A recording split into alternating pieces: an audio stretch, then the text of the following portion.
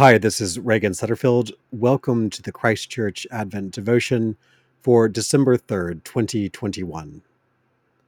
O Lord, how manifold are your works! In wisdom you have made them all. The earth is full of your creatures. Psalm 104, verse 25. Yesterday, the morning began with bright skies and the warmth of the winter sun. The birds were busy outside. A flock of hundreds of grackles gathered in the tree next door. On the surface, they seemed to simply be black birds, but I looked closely in the light, and their heads shone with a purple-green iridescence. In my garden, the plants were covered with a light dew, and though I missed the fullness of the trees, the now bare branches reached to the sky with their own kind of elegant, skeletal beauty.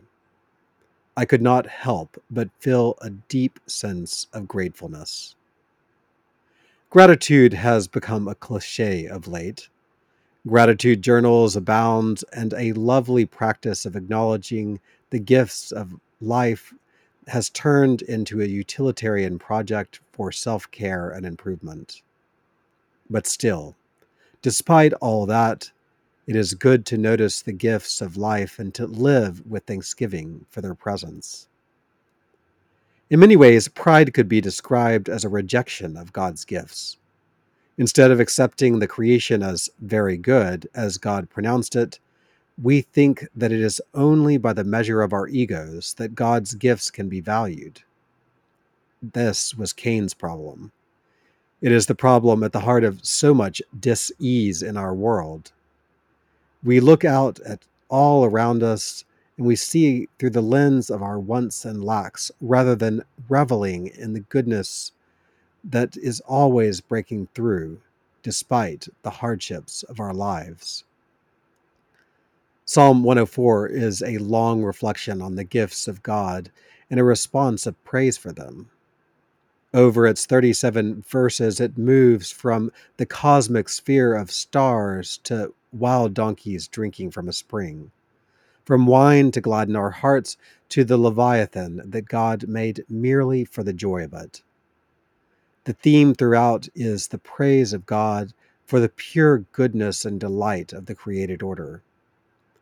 The 20th century theologian Dietrich von Hildebrand, a Catholic Austrian who ran an anti-Nazi newspaper and was on Hitler's personal hit list, wrote a wonderful treatise on the nature of pride and humility. There he says that the worst kind of pride, satanic pride, is marked by the ultimate glorification of the self. For the prideful person, the entire world is devoid of interest except insofar as it offers him an opportunity to experience his own superiority, power, and splendor. This contrast with the humble person who is concerned with the glory not of his own ego, but the objectively important, of that which pleases God. The inward nobility of good, its intrinsic beauty, touches his heart and delights him.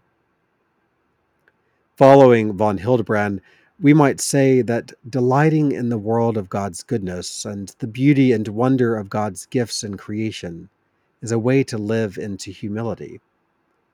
To be like the psalmist, looking around at all of the wonders of the world and seeing God's loving presence and gifts at play, is to displace our own egos and pride and to instead find our joy in the sheer wonders of the world. Today, I encourage you to leave behind screens as much as you can and to look at the wonders of God's gifts in creation. Pay special attention to those things that serve no human purpose and could even be considered noisy pests, like grackles. Go throughout your day saying with the psalmist, O Lord, how manifold are your works. In wisdom you have made them all.